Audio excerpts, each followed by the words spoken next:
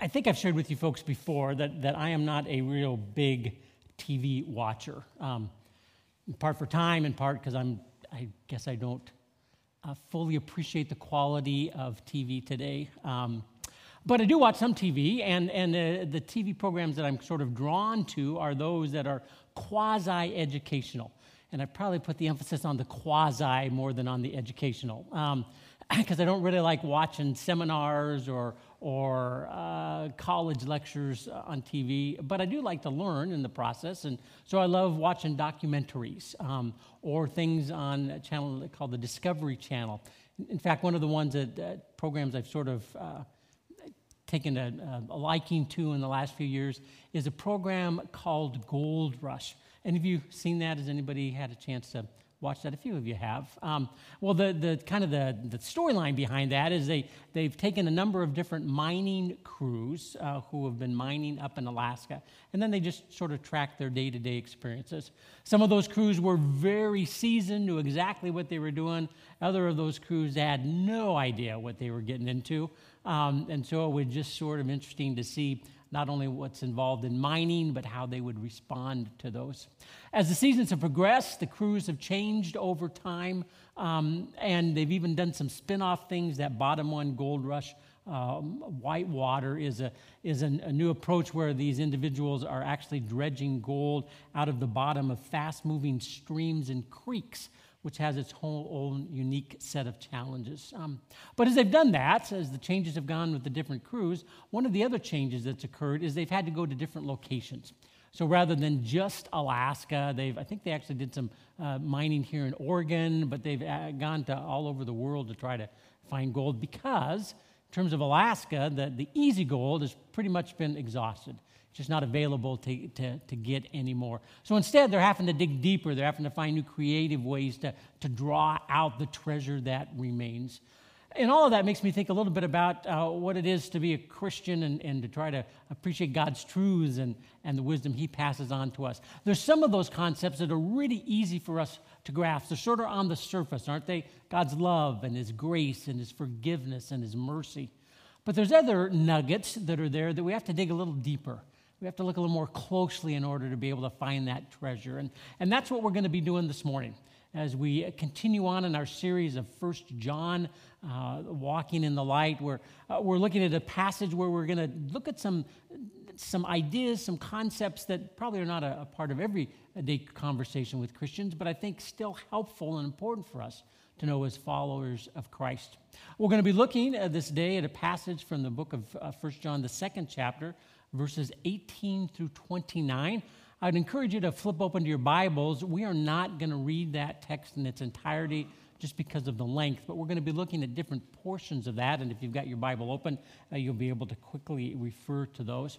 And as we do this, we're going to look at kind of three different areas. We're going to look at this idea of last hour, a second idea of Antichrist, and then wrap up with the idea of God's anointed. But we begin with this idea of the last hour, and it's a concept that John speaks about in verses 18 and 19. And so let me read those for us this morning.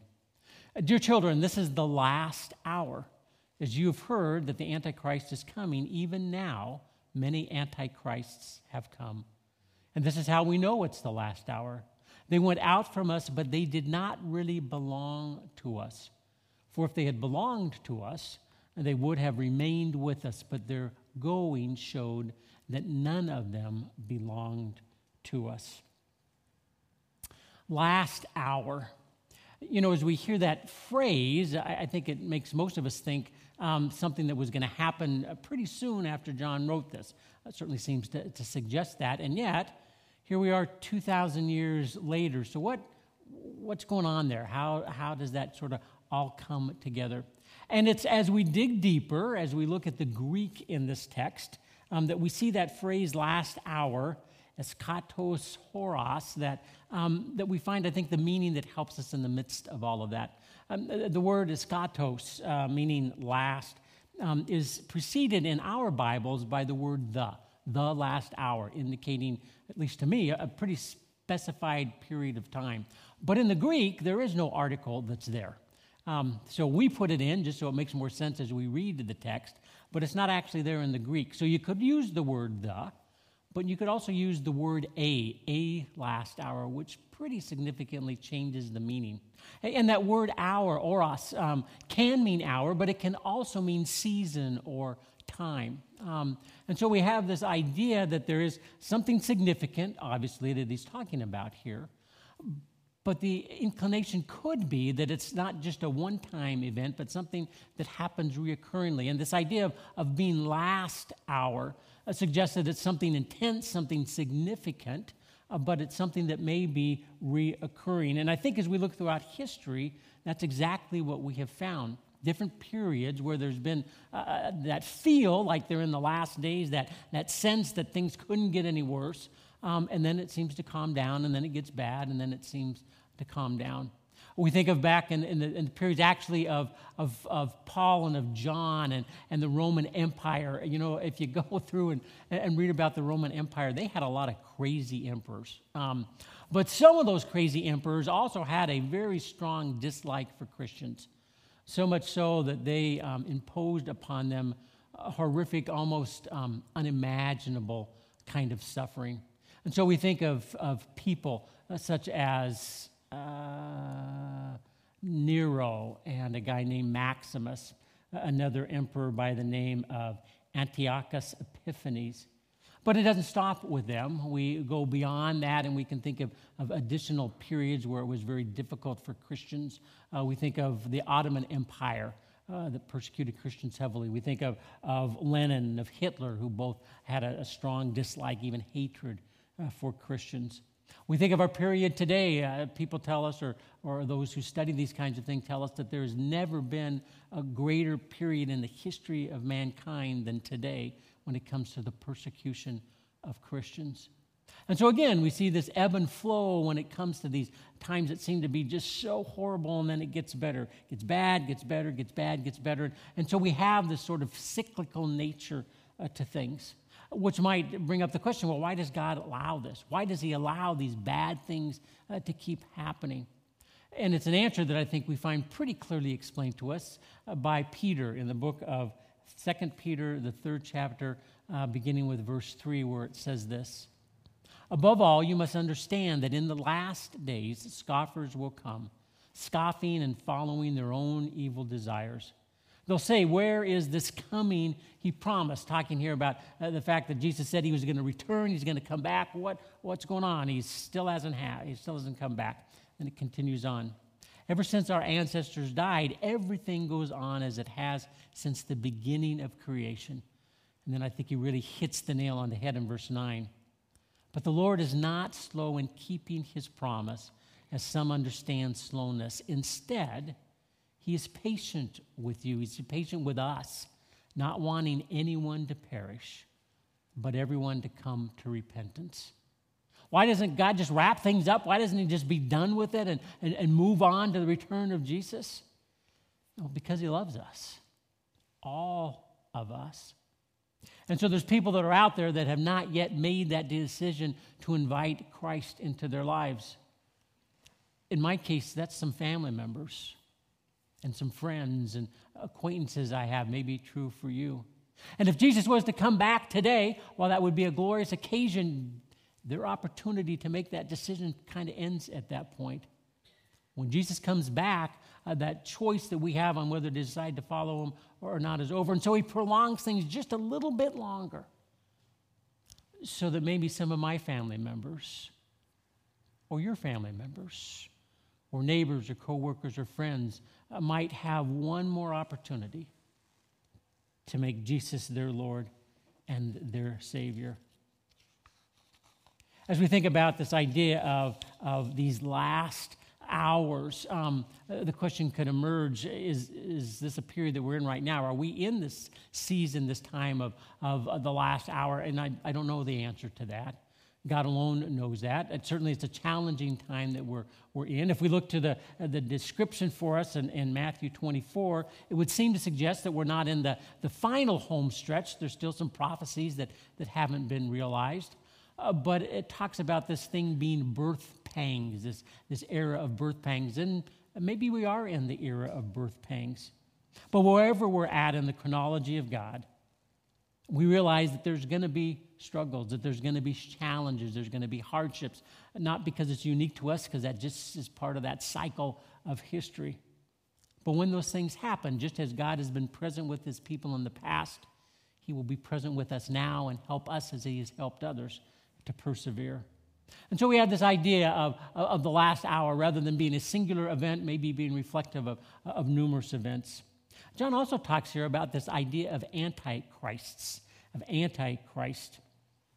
We read about it in that 18th verse, again, of the 2nd chapter.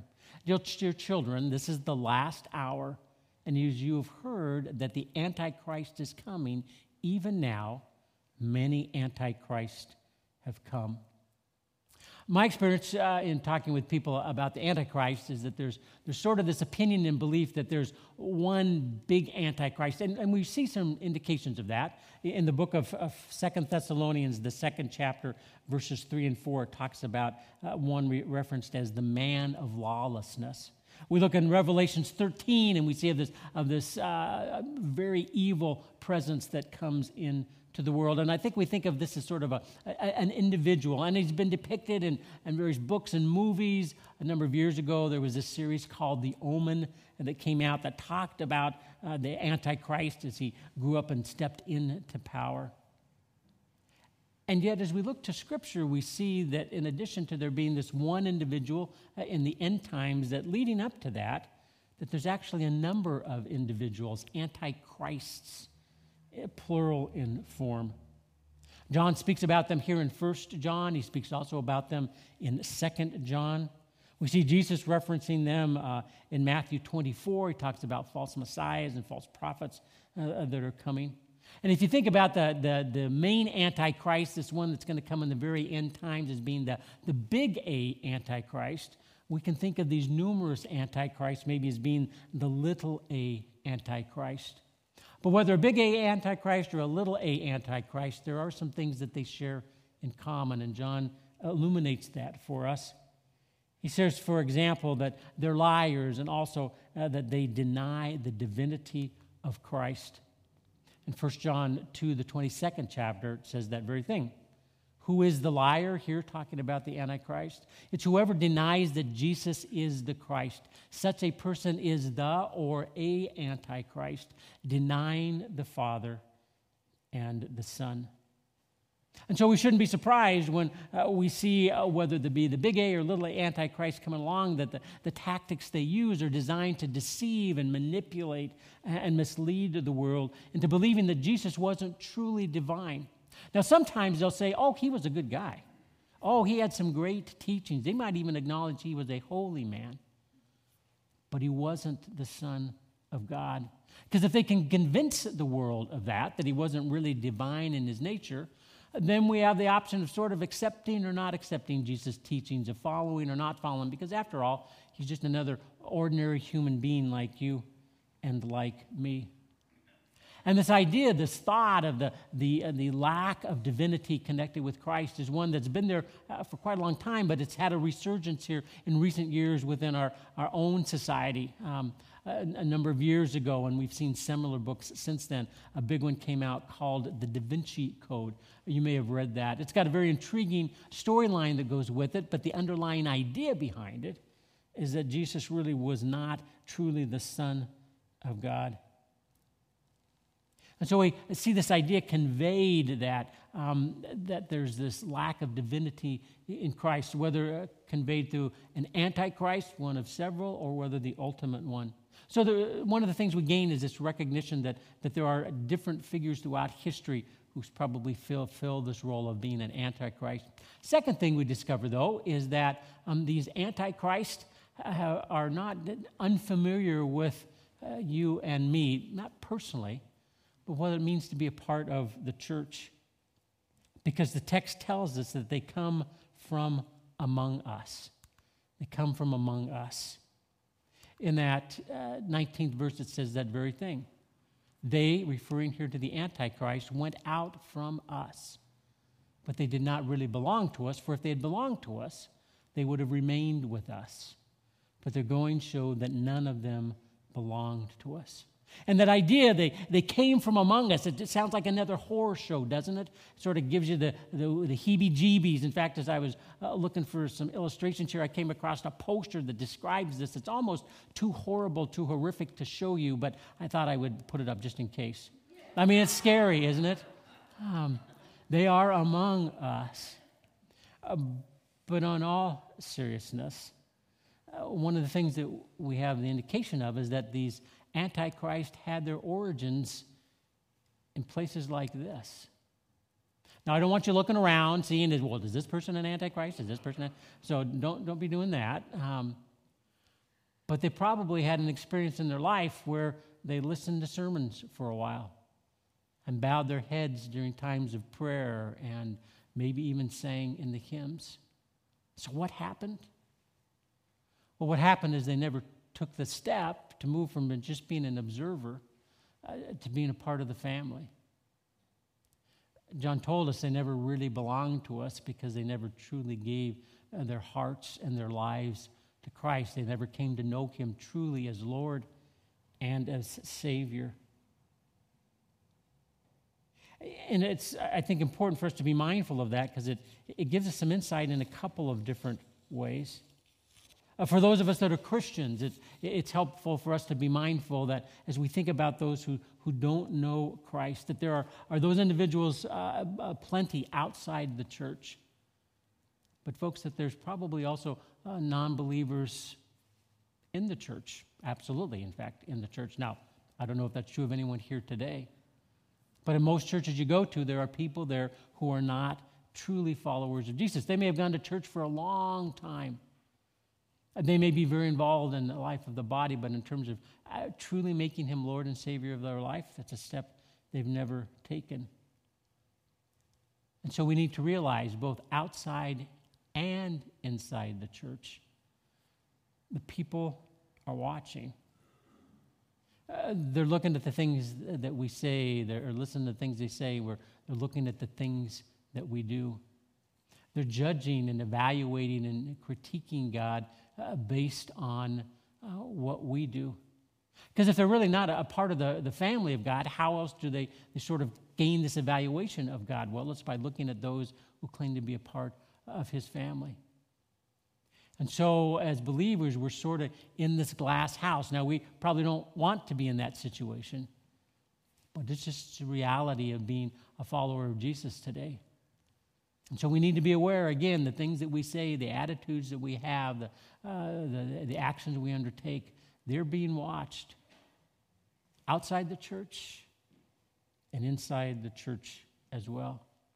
And for those that aren't believers, and I don't know if there's any, I'm guessing not, but if there are any unbelievers here today, let me request of you, in fact, let me plead with you, please don't evaluate our God based on our actions, or let me personalize this. Please don't evaluate God based on my actions. Because while I assure you I do my best to try to represent him in a manner that glorifies him, that honors him, that is obedient to his ways and his teachings, I know far too well that I mess up. I say things I shouldn't say. I undertake actions I shouldn't undertake. And if you're putting your trust in evaluating God on the things that I do or anyone else in this room, you're going to be terribly disappointed. The way that we know who our God truly is by looking to the source that gives us the authentic picture of who he is, and that's his word. We look to this book to give us insight and understanding, to help provide clarity for us. Because again, if we don't do that, what ends up is we fall into this idea of realizing that all have fallen short. And so we need to be people who are living out those lives God calls us to live, as Jesus talks about it in Matthew 5. In the same way, let your light shine before others outside, inside the church, that they may see your good deeds and glorify your Father in heaven. Because if you just look to us, well, this is what you discover, that all have sinned and fall short of the glory of God. It'd be like trying to evaluate Billy Graham based on the conduct of his landscapers or his trash man. They may be basically pretty good people, but they would never claim to be Billy Graham. Folks, we don't claim to be God, but we know where you can get a really good picture of who he is. And so look to the source. And so we have this idea as we look through this text of John of the fact that as Christians we live in probably a multiple of series of last times, last seasons, of the fact that there are antichrists, plural, out there. Maybe in our world today, I don't know, but they do exist. And that we need to be alert to them. We need to be on guard, aware of those, and we need to live our lives in a manner that reflects to the best of our ability this true God that we worship. And then finally, we see that John talks here to sort of help offset this about the fact of a group of those who are anointed. He referenced that in this 20th verse of the 2nd chapter with these words, "But you have an anointing from the Holy One, and all of you know the truth." Now, who's the you here? He's talking about? Well, he's talking about the believers that were reading this letter, probably individuals in a house church in the area of Ephesus, but because of the timelessness of God's truth, he's speaking to us as well. We are the you referenced in here, which means God has anointed us. That's pretty cool. If you just think about that for a moment, of all of the things God could have done, of all the people God could have anointed, he chose to anoint us. And how did he do that? By allowing his Holy Spirit to come within and to rest upon us. God selected us to be the vessels where his Holy Spirit dwells. And as a part of that, not only do we have God within us, but God reveals his truths through the Holy Spirit to us. Mentions that right here, but it talks about that same idea in other places as well. In the Gospel of John, in the 16th chapter, it says this, "But when he, the Spirit of truth, the Holy Spirit, comes, he will guide you into all the truth. He will not speak on his own, but he'll speak only what he hears, and he will come to tell what is yet to come." God reveals his truth to us, which is so important for us to be able to do, because we live in a day and an age where that's very difficult. Difficult in part because of so much information that's out there. We are just smothered with the dissemination of stories and tweets and messages and all the kinds of things that are available out there. We need the Holy Spirit to be able to help us to discern truth from falsehood today. We need that not only because of the amount of information, but also because those that would seek to deliberately provide misleading information, that false information, they have gotten really good at their task in today's age. You look at the ways that things can be manipulated through media and other sources, and it's just staggering today. If we think back about this situation with Ukraine and the war that's being fought there, it used to be if you had a military force, there were sort of three branches you needed to invest in. You need to have sort of a naval side of things, you needed to have a land, an army side, and then you needed to have an air force. But there's a fourth category that almost every army has now, and that's a group that deals with the internet, the cyber attacks. Because there's so much power and influence that comes through the internet today. That's a highly sought after area that governments and military invest in. We need to be on guard because there is so much false information, and there are so many that are very good at providing that false information. Another thing that we find is that not only does this truth help us to be aware of the lies that are out there, but it also gives us maybe some insights on who the liars are, because those aren't the same thing. We need to know what the lies are, but we also need to know who the sources of those lies are as well. And how do we gain that discernment? Well, we pray. And I don't just say that as a platitude or as a pastor because that's what a pastor is supposed to say. I say that because there's power in prayer. We pray that the Holy Spirit will raise within us red flags that our minds, our hearts will be sensitive to when we come across something that's wrong or just doesn't seem quite right. We pray that God would bring individuals into our lives who can provide us godly counsel, who are men and women who are followers of Jesus, individuals of integrity that can point us in the right directions and things. We pray that God would shield us from those who are liars and cheats and swindlers and those who would be used by the evil one to bring about pain and hardship and suffering. As God reveals this truth to us, we pray that God will allow this to not only live lives that are to our betterment, but God would use those things then to help the world around us. And that even as we look to others to be a source of that, God says there's still a responsibility we have in this process as well. In verse 24 of that second chapter, it says this, "As for you, us, see that what you've heard from the beginning remains in you." What are those things that were there from the beginning? We've talked about this before. It's those foundational truths of God, those things that exist throughout the ages, that are timeless in their nature. But we need to continue to have those truths, those ideas refreshed. We need to grasp not just the big ideas, not just the big gold nuggets that are there on the surface, but we need to mine down. We need to dig down so that we understand those hidden treasures as well. And we do that as we look to this book. We do this as we study this book. We do this as we take these principles and integrate them into our lives. We do that as we participate in Sunday school classes and Bible studies, as we have devotion times daily with God, as we listen to sermons or are part of small groups. All of those things help reveal to us those truths that are needed for us, again, to live the lives God calls us to be the people God calls us to be. And so my hope is, as we kind of wrap up for this morning, looking at the passages for today, verses 18 through 29, that you'll take with you at least 3 maybe new nuggets that you didn't have. One of those being this idea that there are periods throughout history where God comes, allows challenging moments to exist, but gets his people through them.